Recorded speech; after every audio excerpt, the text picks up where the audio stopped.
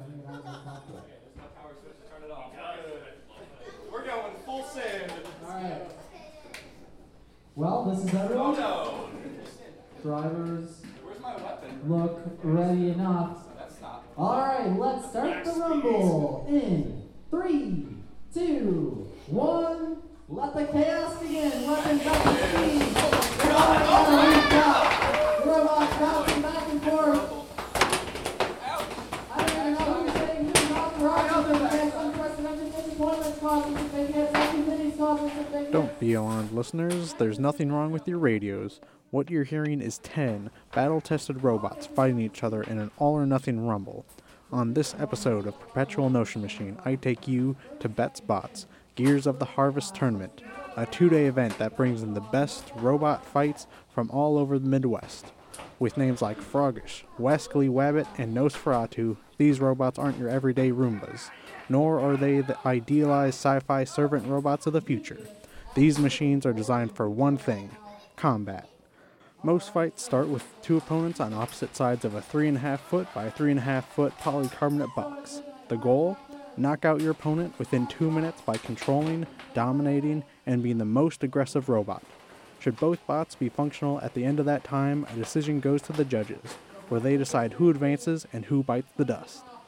But this fight is a good old-fashioned rumble. 10 robots go in, 1 comes out.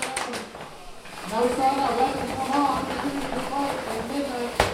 Franklin probably knows this, trying to do that again. And then right there, I saw the motor momentarily start to come up.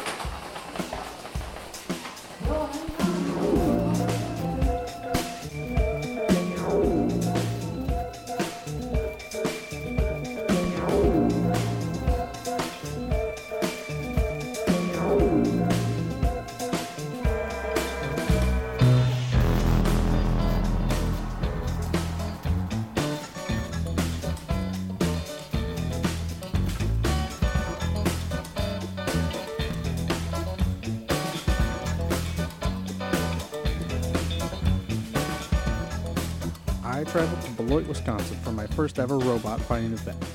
The event was held in a common commercial building, but inside were dozens of people building and tinkering, all hoping to take home the gold.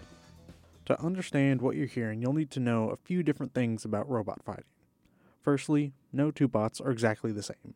There are vertical and horizontal spinners that use axe-shaped blades to tear into their opponents.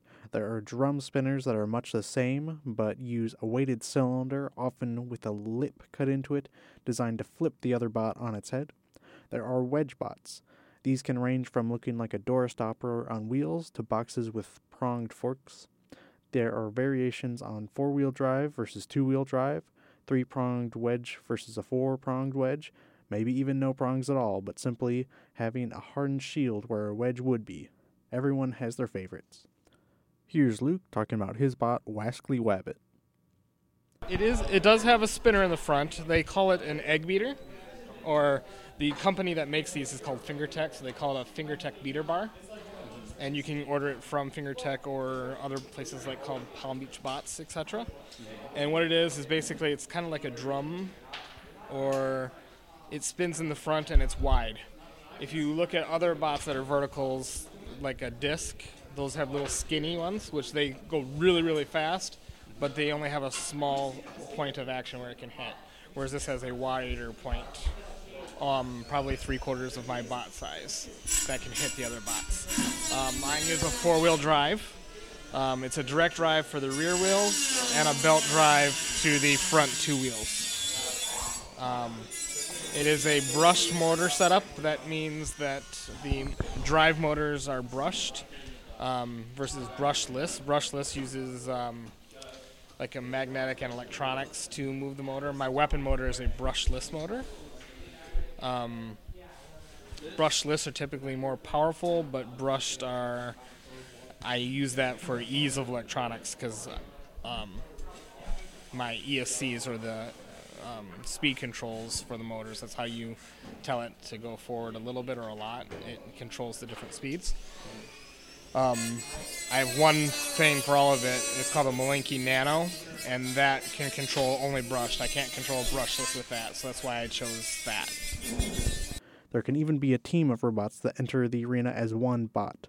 As long as their combined weight is under the required limit, anything's on the table. I talked with the host of Gears of the Harvest and founder of Betz Botz, Joseph Betz. My name is Joseph Betz, and I'm the founder and CEO of Betz Botz. So Betz Botz is a combat robot fighting league out of Beloit, Wisconsin, and our goal is to grow the hobby up to the same size as like RC car racing or drone racing. There's really no reason it can't be that big of a market. It just hasn't gotten there yet. So we're trying to push that forwards. I'll let him explain ant weight bots, 1-pounders. So Yeah. what was yesterday's weight class and what was today's? Sure. So they were actually both 1 pound. Yesterday's weight class was the plastic category. So the plastic category is mainly ABS, PLA+, PLA, PETG, and PET. So there might be these some are all other different kinds of plastics. These are all different kinds of plastics. There might be a few other ones, but the bottom line is they're very easy to print, or very easy to 3D print plastics that aren't insanely good. So it makes it a very level playing field in that even if you've got a ton of money to throw at the robots, like, you could still get beaten by someone who spent half as much as you because they're using the same materials for their weapon, their armor, whatever it is. So it is kind of nice to see the playing field even in that class, and that's targeted more at beginners. But yeah, then our open ant weights, which ran today, we let them use hardened steel, titanium, flexible filaments, nylons, all sorts of high-end materials that let them take the beating they routinely go through.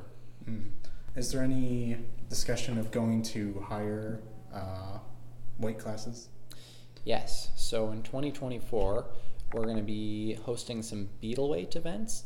So beetle weights are 3-pound robots, and that's where you start seeing a lot more machined materials. And That's a heavy beetle. yeah. Well, and after that, it goes up to hobby weights, which are 12-pounders. And we're still nailing down all the details. We got to look at the space. We got to look at budgets and how to make it work. But the ideal next step is making an arena that's capable of running hobby weights, so 12-pound robots. For context, the robots found on TV in shows like BattleBots, those are around 120 pounds. Even hobby weight bots would likely require a 16-foot by 16-foot box. I mean, you can't realistically build a robot the size of an ant. Like, Yeah. the smallest weight class that I've heard of is 25 grams. And that's just stupid. And that's a fighting robot, correct? Yeah. Like, Wow. so for context, 454 grams is the 1 pound weight limit. 150 grams is the next weight class below that, called fairy weights. A few people in the world at some point have run flea weight competitions, which are 75 grams, and nano weights at 25 grams is the absolute smallest I've ever seen anyone build a combat robot at. If both bots are still moving at the end of 2 minutes, a team of judges decides who will win. Damage, control, and aggression are the 3 criteria judges use to pick the winner, with control being the most important. Different bots use different strategies. But remarkably, the most striking feature about the Betz Botz tournament wasn't the bots themselves, but the group of people at the event that leaned on each other during the wins and losses. I asked drivers what their favorite part of the robot fighting was, and heard the same thing come up again and again. My favorite part is probably the community and seeing the same people like over and over. Even though I'm not super close to a ton of them, it's really nice to see all the faces and watch them get along and test out new robots, and just the community is really nice. For new builders, the community is great. I mean, reach out, ask anybody, they're more than willing to help. I mean, you'll see at the competitions that if your bot gets destroyed or there's something going on, other builders will be hopping in to help out, because end of the day, we want to see everybody having fun, competing. We don't want to see somebody sitting on the side without a working robot. there is something almost magical about this community, and that like a lot of my best friends live in other states, and we've met at these robot competitions. Getting to reconnect with those people, see the improvements they've made to their robots, just check in. Like it's really, really wonderful. I always look forward to events, even that I don't compete at, just to see the people again. Well, mostly the same answer. There are some outliers. Winning, destroying the other opponent. A common tradition for competitors is if a robot is knocked out within the time limit, the loser will often give the winner scrap of the wreckage.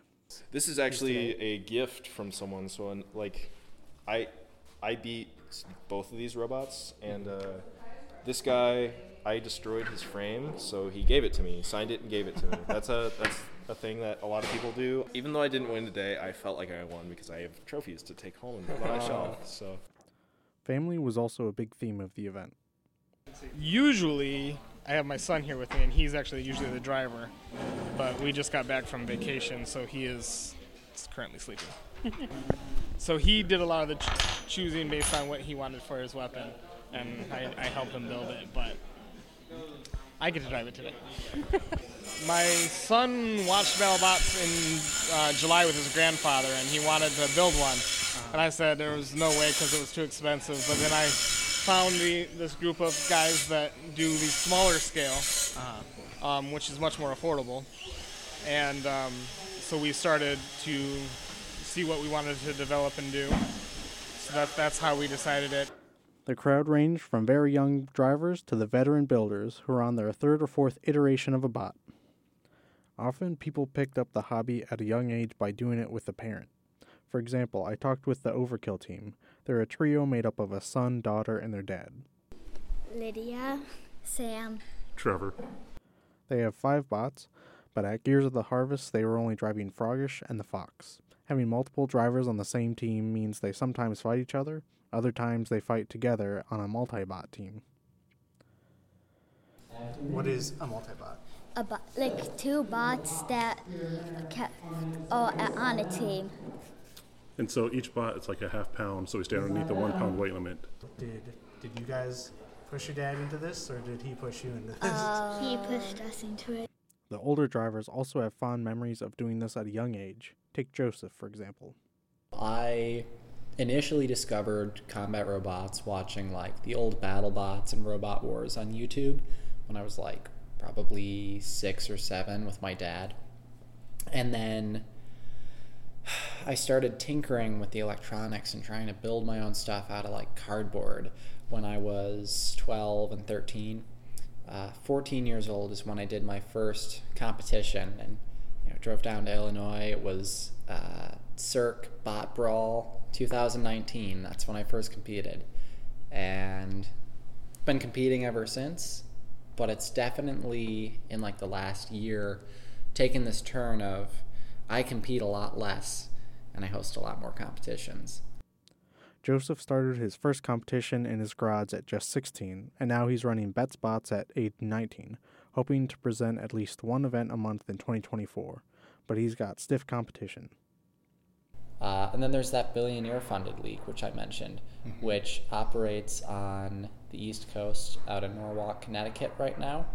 But they are planning to expand nationally and go to other states. Chances are they're going to overlook the Midwest because a lot of people overlook the Midwest, but we'll see. They're one of those people where if they wanted to totally shut us down, they could. So that's always a risk. The wonderful thing about Joseph's competition was that he had bots to rent for the day, meaning anyone off the street could join in the fun. Joseph also sells beginner kits on his website, as well for anyone who wants to get into the hobby. Everyone at the event encourages anyone who's interested to try it out. I always tell people, if you've seen BattleBots, you like the sound of robot combat, you're on the fence, you're probably more capable of doing it than you think. Whether it's buying a kit robot or just going to our Discord server and talking to people, like, it's shocking to me how much information is out there and how much builders are willing to give. Like, so much information is shared and people just want to help you get into the arena. So doesn't matter what your skill level is.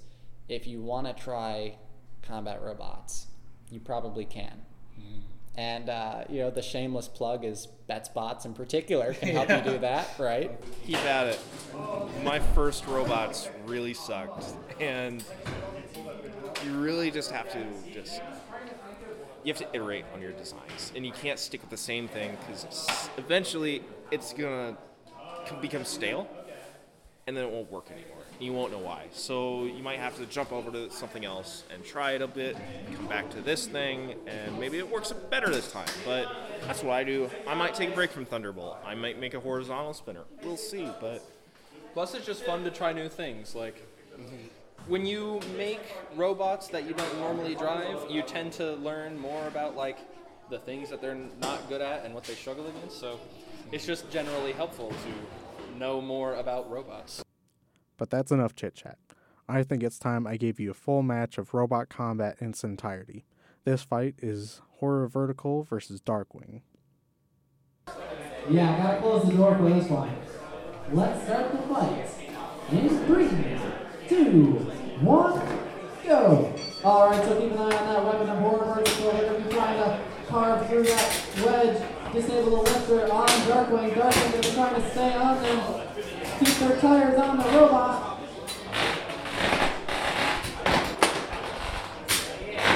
Horror Vertical is such a tough robot to approach.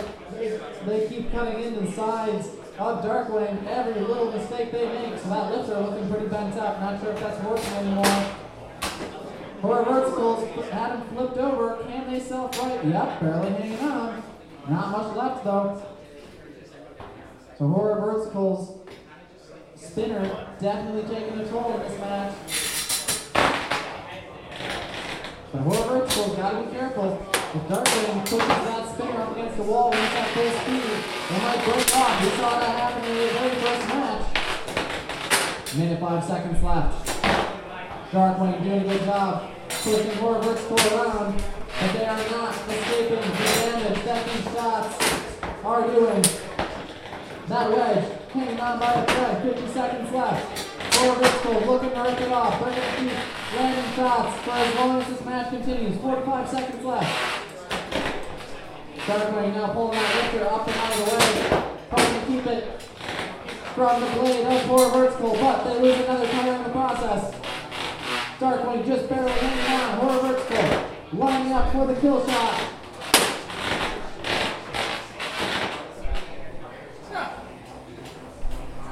Darkwing flailing around. They're not looking mobile. 10, 9, 8, 7, 6, 5, 4, 3, 2, 1. And that is a knockout. Your winner, Horror Vertical.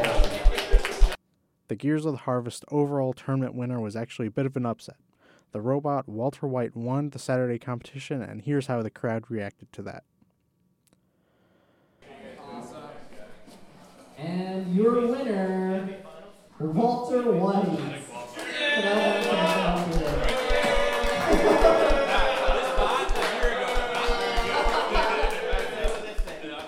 A very, very controversial win this one, but deserved nonetheless. That's right. What you just heard there was the first place winner getting a mixture of cheers and boos. This is all in good fun, of course. I suspect no one was really all that torn up. Here's Joseph and Jess, she's one of the judges, to explain.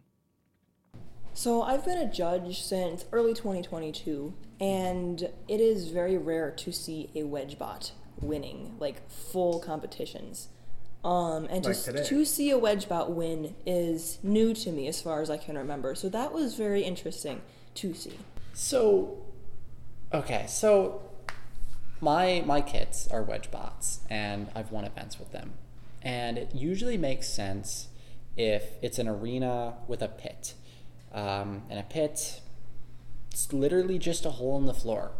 Sometimes it'll be on a trap door that opens only in like the final 30 seconds of the match or something. But, a wedge robot's meant to push people around. It can typically push them in the pit. and win that way. So that makes sense.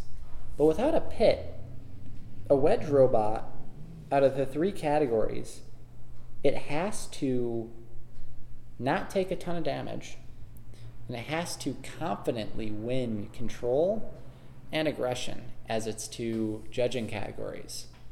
And instead of a spinner where your fight might only be a minute because you knocked out the other opponent or got knocked out, as a wedge, your only way to win is by going the full 2 minutes. So you've got 2 minutes that you can't make a single driving error, and it's this constant uphill battle. He was also running Spectre today.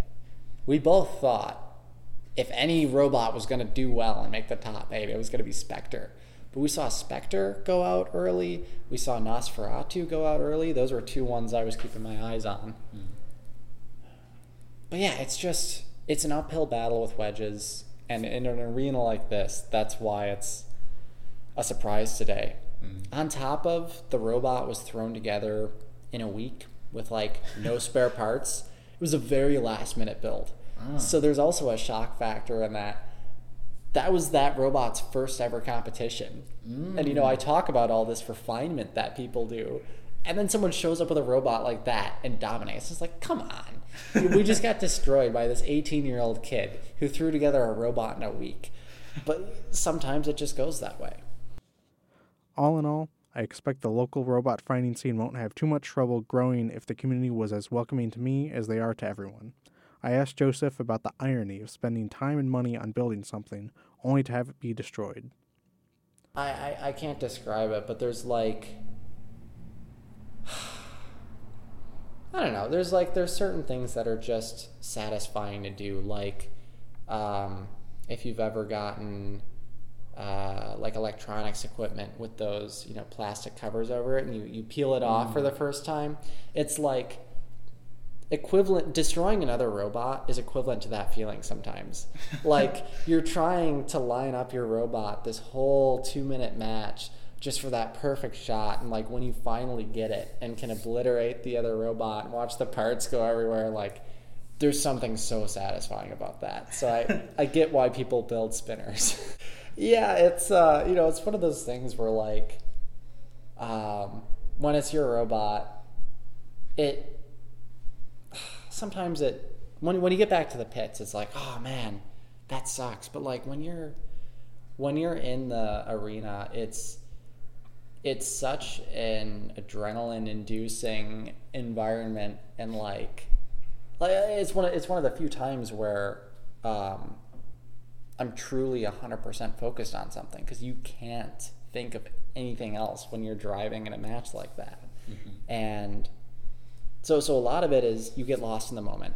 So it doesn't really matter if your robot gets destroyed. And then when you are driving back home from the competition, I haven't met someone that thinks, oh man, all this stuff got destroyed. I put hours into this. That wasn't worth it. Like,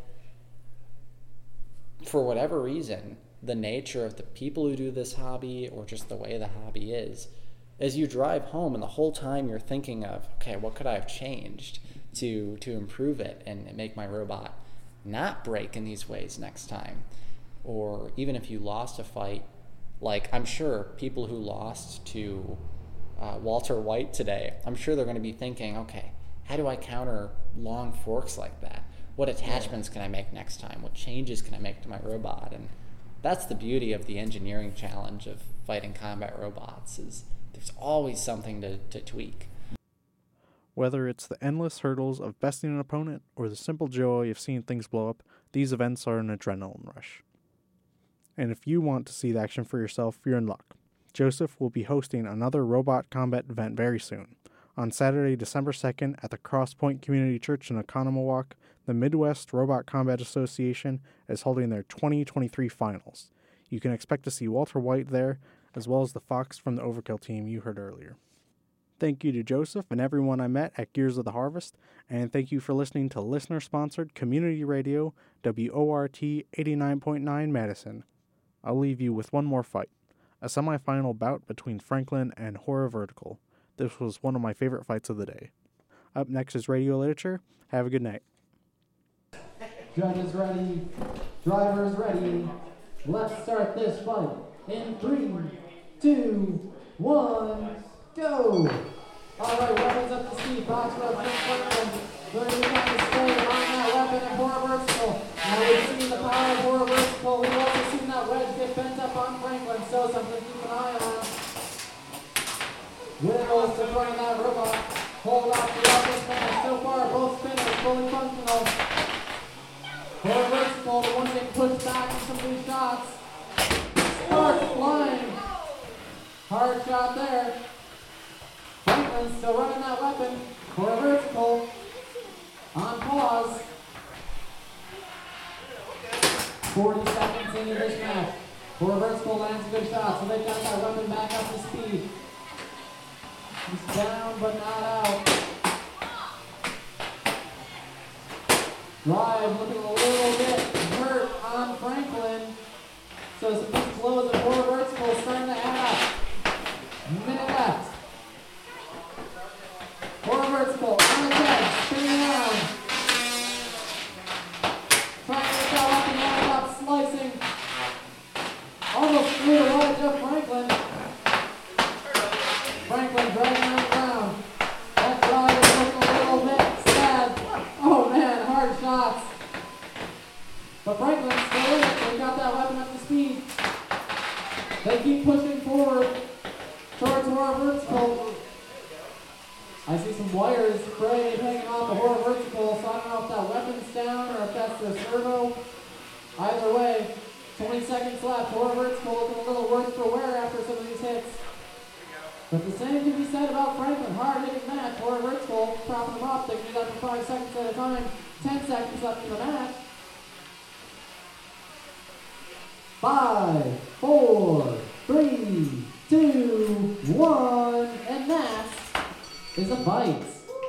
Well done.